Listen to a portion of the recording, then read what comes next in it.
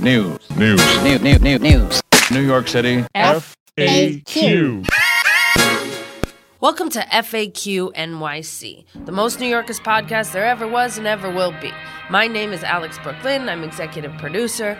This week, Professor Christina Greer is back from vacation, and Harry waxes nostalgic with a couple of cartoonists. And as we all know, cartoonists are weird and wonderful people. Got Bill Bramhall, who cartoons for the Daily News, and Mark Allen Stamety, whose dense comic strip from the Village Voice is now being made into a graphic novel. FAQ. Professor Christina Greer, welcome back. What have you been researching on the beach?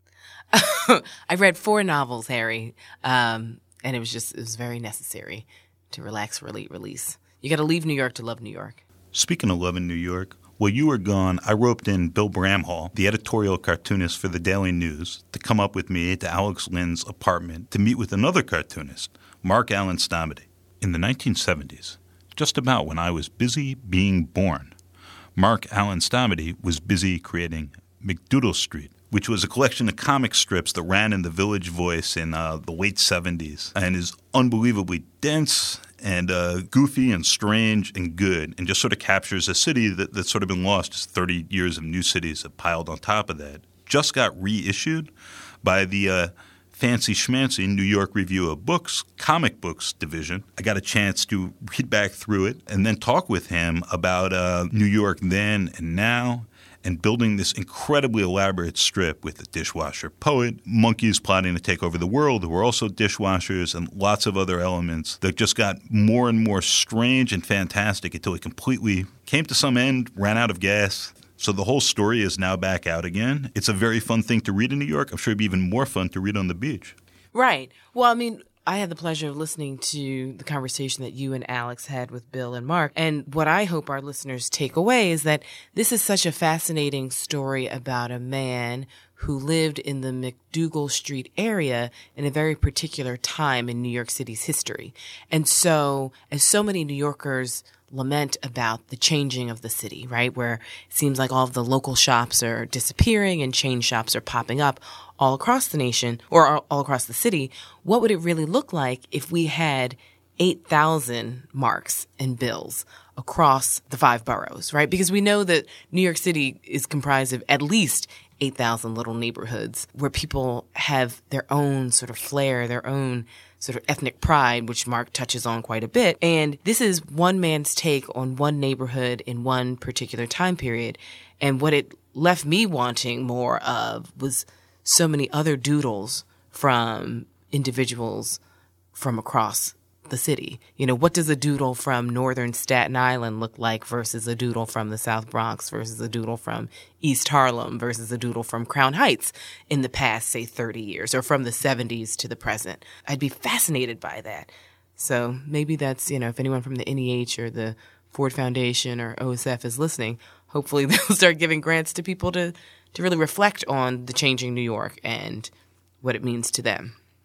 A WPA, but just for cartoonists. Yes. Let's get it cooking. I mean, why not? Like, let's dream big. So the comic is really awesome. We thought it'd be fun to do a pod about a comic. So you can't see it there, but you can see some of the illustrations at faq.nyc. Mm-hmm. And, of course, you should really go and buy the book. I'll give you the Harry Siegel money-back guarantee if you don't like it. What's that? You can email and ask me to refund the money, and I may or may not respond because I lose track of a lot of emails. Okay. That sounds like a ShamWow type product endorsement. I believe that man is in prison. Let's go to the interview. Too soon. Bill Bramhall, Mark Allen Stamety, thank you so much for coming here and joining us. I'm Bill Bramhall. I'm the editorial cartoonist at the New York Daily News, and I've been there for 14 years. Before that, I was the political cartoonist at the Herald Examiner in Los Angeles before it went out of business. And I've been an illustrator and a commercial artist for most of my working life. I'm Mark Allen Stamety. I've done children's books, political cartoons, graphic novels, various comic strips. And I was at places like the Village Voice, Washington Post, Time Magazine. I'm Harry Siegel. My misspent youth is extended out into middle age. I've been at a lot of newspapers and places. I was at all the alt weeklies with good cartoons when they started dying. Shout out to New York Press and the Village Voice. I co-host this podcast, FAQ NYC. I'm an editor at the Daily Beast. I write a column for the Daily News. Mark, New York Review of Books is putting McDougal Street out, back out. It is so cool. Thank you. Yeah.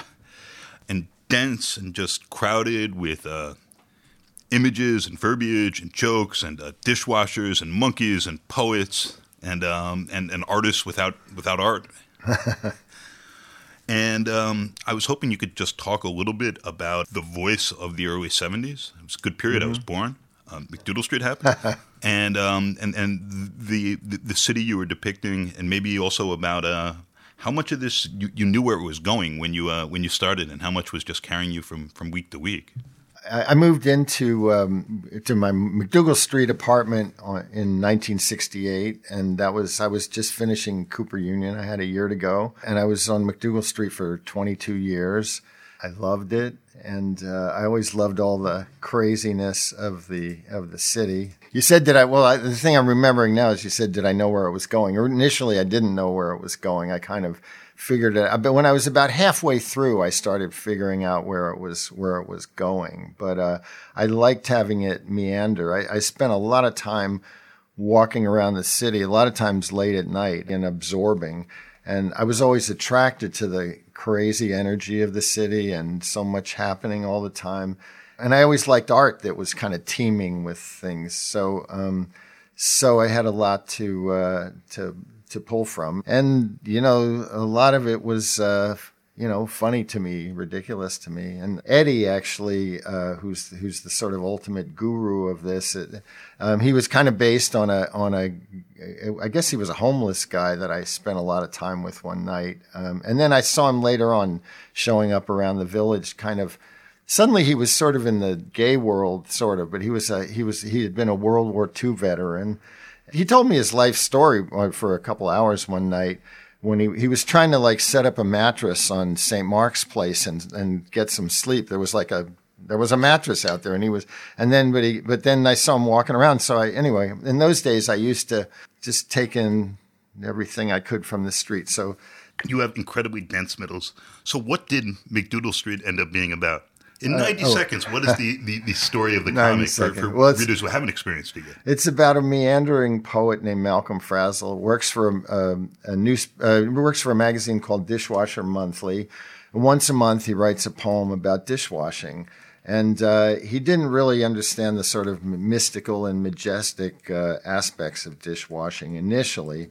But we worked in the Café Fizz, which was kind of based on the Café Figaro, which had two different lives when I was on McDougal. It was there, then it wasn't there for a while, then it was there again, and then it died again not too long ago, I guess. And he would write his poetry in the Café Fizz, as I wrote McDougal Street in many places, including Sandalino's, if anybody. Anyway, and it gets taken over by the Conservative Liberation Front one day, and Malcolm makes a sort of unkind remark about Wayne Newton, and ends up being pursued by these Wayne Newton fans, and runs onto a bus and meets Helga Parsnip, who is a bag lady with an empty whiskey bottle that has a mystical connection to Rebecca the cow, that is an ancient deity who is closely entwined with the wisdom of dishwashing.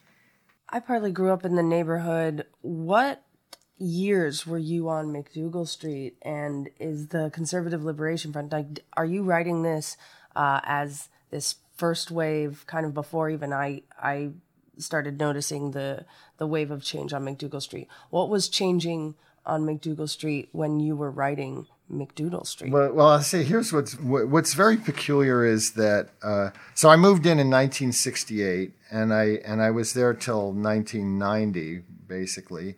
There was, conservatism was still, there'd been Barry Goldwater, there'd been Ronald Reagan, but they weren't really doing that well. Jimmy Carter was president when I was working on this, and I never expected that Ronald Reagan would become the president. I started writing it before Ted Kennedy was challenging Jimmy Carter, calling Jimmy Carter a Republican. And so I didn't really know what was going to happen. And you know what? I didn't know that Wayne Newton was going to perform at the Republican convention in 1980. I was kind of stunned by that.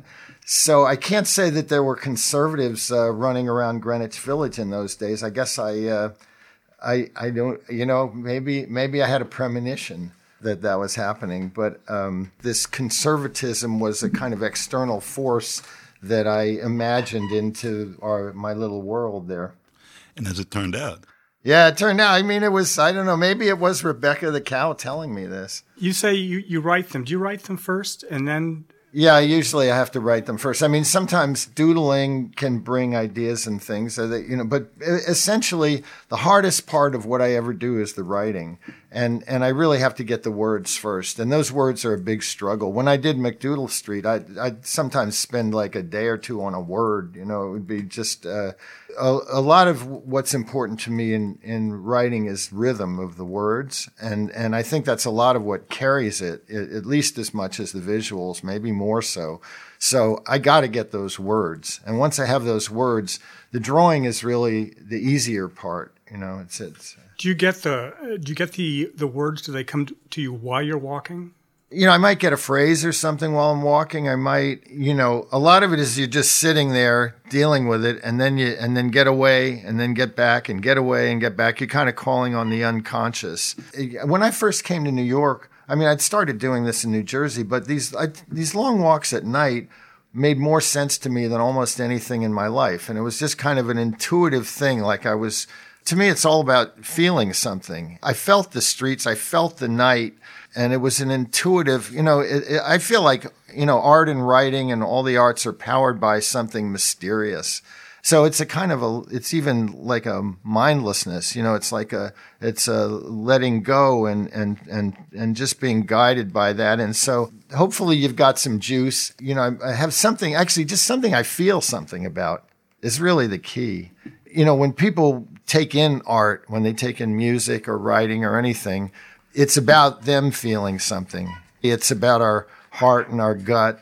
That's where we want to come from, and that's what we want to reach. So that's what it's about, is just trying to feel it and then trying to find the words that convey it, so.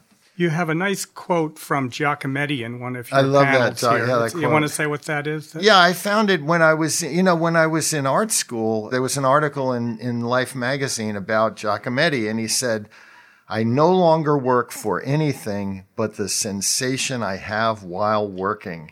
Ooh. Yeah.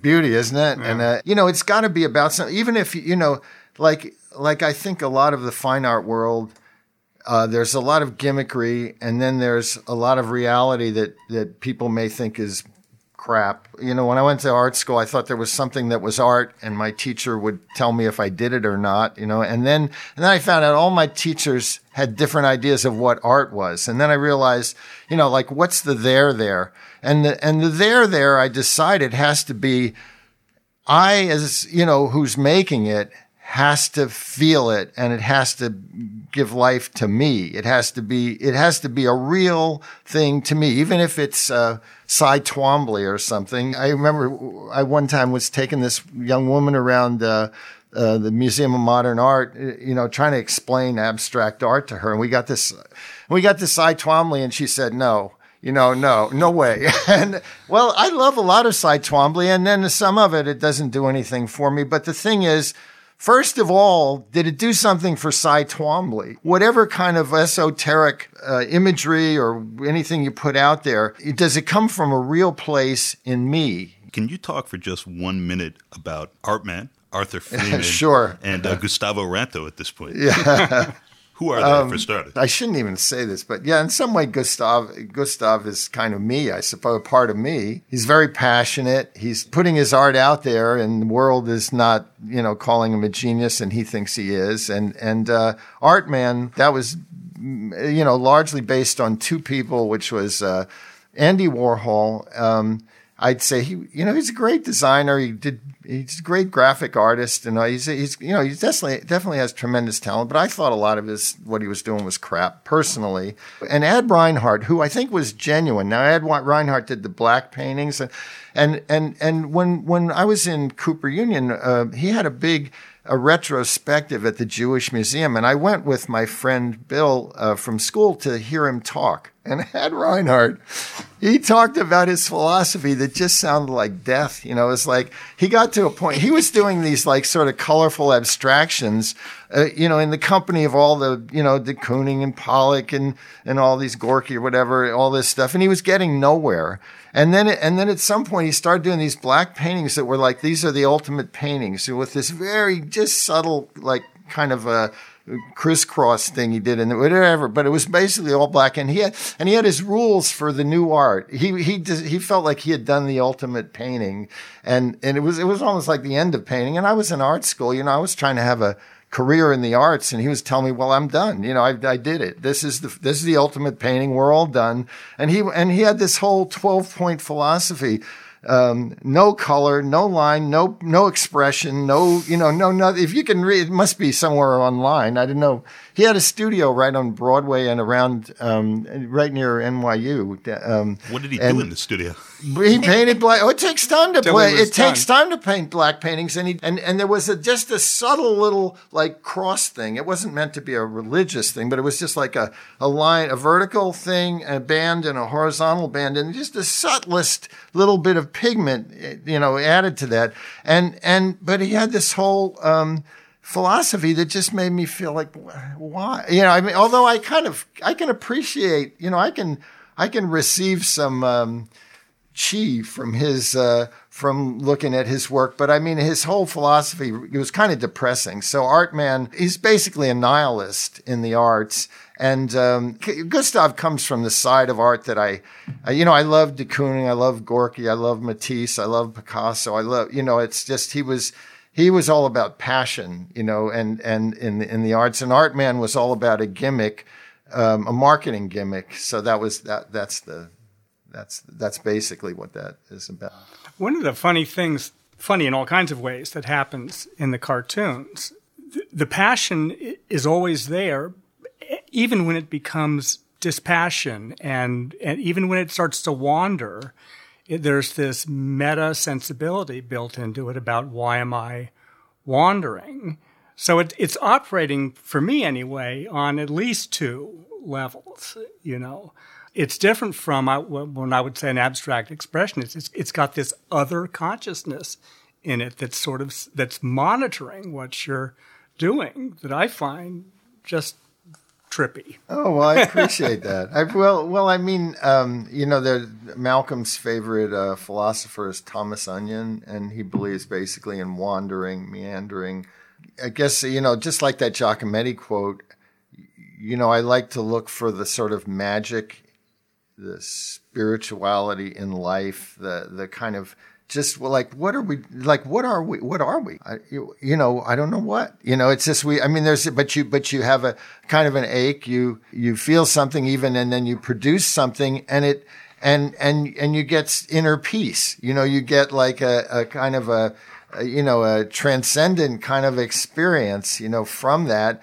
This is all kind of, beyond the brain or beyond logic but that's like the core notion of what the hell are we doing here? Do we like being here? I like feeling this thing like we're in a mystery. It's a mysterious. First place, it's impossible that we even exist. There was either nothing and then there was something, or there was always something. Both of those things are completely incomprehensible. So it's like we are kind of living a miracle, even if we're depressed. It's just impossible that we're here. So we're dealing with some mysterious thing. I have a technical question, if this is going to bring it down to the mundane level for a second. Do you pencil anything out first? Oh, yeah. Well, there's different ways I approach different things. I've done etchings where I just draw freely. Like on my website, there's some etchings that I've done, and there's drawings that I've done I just start drawing, which I like doing. I especially like doing it if I can white things out or glue on paper in areas. And that have like kind of dead energy. That's all about the energy of it. You know, what kind of energy does it have? But then if it's something like McDougal Street, or if it's like Who Needs Donuts was this kid's book I did before that, that was all about the city and whatever, or you know, most of the work I've done for publication, mostly there's a lot of penciling and there's a lot of, you know, in a comic strip, you've got, you know, I write it out, but then I've got to like, you know, fit it in. I've got to, you know, I've got to make panels and, you know, lay it out and all that. And there's a lot of penciling in that. Although I'd say recently I'm working on 2 graphic novels, but the one I'm working on at the moment is where I'm just basically using pencil, eraser, ink, and white paint. And, you know, it's a little bit like working like charcoal with a kneaded eraser. It's like you can put a tone or a darker light any way you want, and you can erase anything you want. And I really love that because I can go to the finish much more immediately and just play with it. How much larger are the originals from? Well, this McDougal Street, I did the same size. Oh, these are same size. Yeah, and wow. I did Who Needs Donuts, same size too. Yeah, my eyes are different now. Yeah, I'll say. yeah, So I was gonna say. You'll notice the addendum in the back of the book is not as a bigger imagery. Yeah, but and I remember in my earlier years.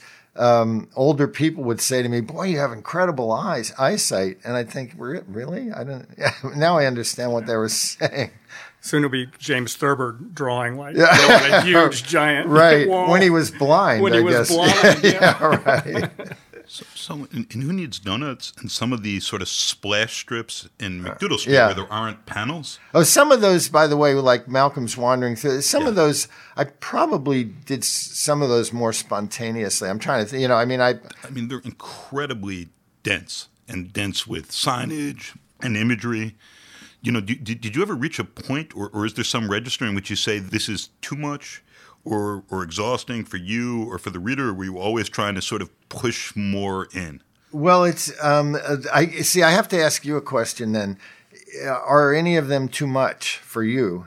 They are too much for some people, I think. But I would say for me, I answer your question, but I still want your answer. But it's like for me, I have a feeling, and I want to, and I'm guided by that. And at a certain point, I look at the page and it says, "Okay, you're there," and I feel a very good feeling in me. I'd say that not everything I ever do is densely crammed, but essentially, if it's there, it's what I was intending to do at the time.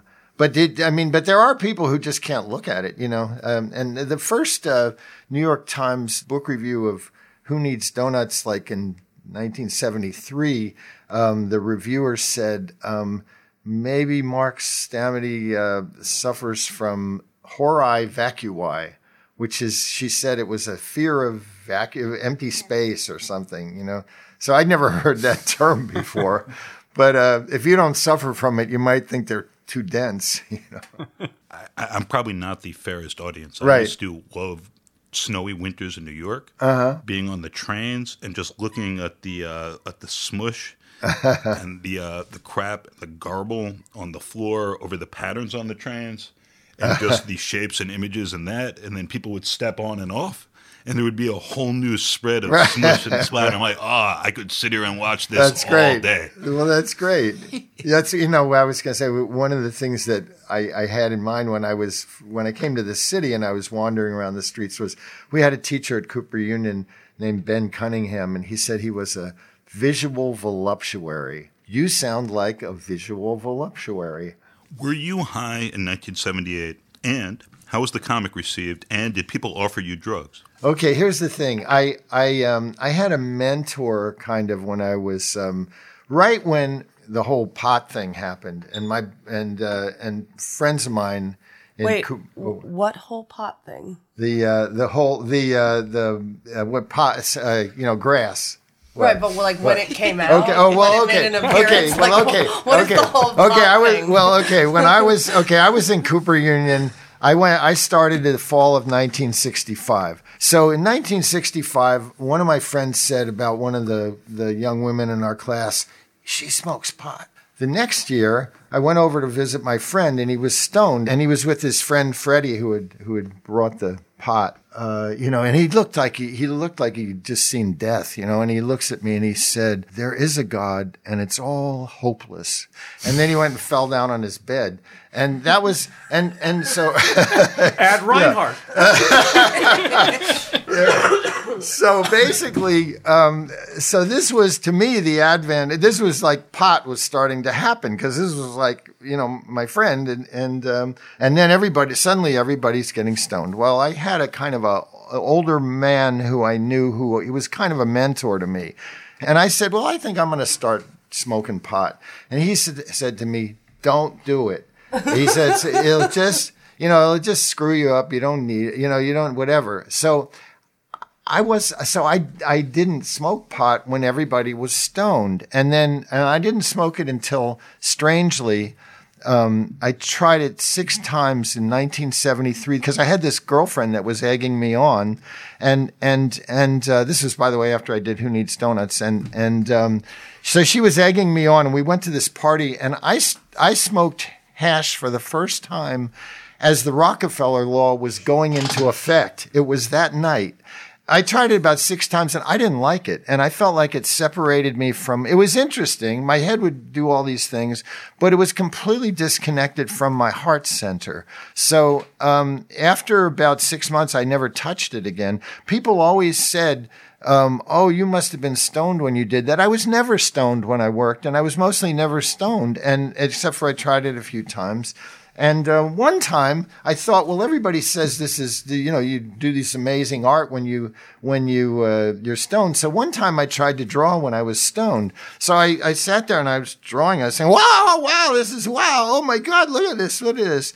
And then the next morning I looked at it, and it was like this squiggly line that went nowhere. Yeah. And so I was never, and everybody was always accusing me of being stoned when I did. And also I would talk to people who were stoned when they were stoned. This was, late 60s, early 70s, all my friends. And they would talk about the veins and the leaves and the trees and all this stuff. And I'd say, yeah, I know the veins and the leaves and the trees. And they said, "How do you know that? You're not stoned."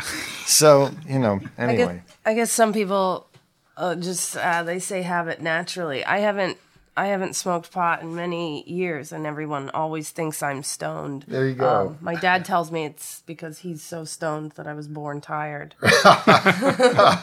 But no, I know what you mean. Could you speak a little bit more to the nature of the city at night and the kind of characters that you run into, and that particular quality of conversation and of intimacy between two city dwellers when you are like at night in a city? I feel like, a lot of people I know kind of live in that world. Well, Who Needs Donuts was actually, somebody said that. There was a woman in a Bickford's coffee shop. I used to go, and it was open all night on 23rd and 3rd Avenue, and I used to sit there with my sketchbook when I was in art school.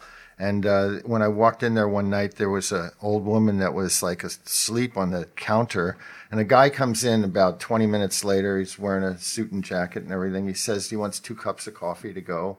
And the waitress says, "Do you want donuts with your coffee?" And he says, "No, thank you." And suddenly this sad old woman raises her head, points to the ceiling, and says, "That's right. Who needs donuts when you've got love?" So that was that book. I may not be addressing your question, but one time I was with a friend of mine walking down Lexington Avenue in the 30s, and this guy came up to us, and he's this crazy guy, and he starts talking. He's all excited, and he's saying he's this painter, and he's painted the ultimate painting, and the ultimate painting is umbilical oralism. And he's going on about he's painting umbilical oralism, and this is going to be the greatest paintings ever painted. It's like, well, you meet people like that, and it kind of sets your mind off in a place. I don't know if I'm probably not exactly addressing what you're saying. I think the tangent is addressing exactly what I'm saying. Yeah. I have another kind of technical point to bring up. Personally, I'm always drawn to line, to draftsmanship. Mm-hmm. I would rather look at Bruegel's drawings than his paintings. Mm-hmm. And not just because you can see the thought process a little bit clearer, but I'm just drawn to it for some other haphazard reason, the reason I'm drawn to your work. And I'm thinking back to when McDougal Street was done. It's like the golden age of black and white drawing, because you open up the Village Voice and you've got Stamety. You open up the New York Review Books, you've got David Levine. You open the New York Times, you've got Hirschfeld on Sunday. The op-ed page has got Brad Holland on it and all this fabulous black and white line art that was done. The New Yorker has Steinberg, who's drawing these riffs on the city, right? You know, and things are changed, right? I mean, things aren't the same anymore with that. Is it technology or? Well, I'd say one thing is like with kids' books, and you know, a lot of publishing is color printing was more expensive. So you really, you know, line was black and white, and line was kind of you know, an economical thing, I think, in part, and I guess technology has done part of that, and you can do so much. I mean, you know, with you know, moving images and all this stuff that just was not possible. Has your stuff ever been animated?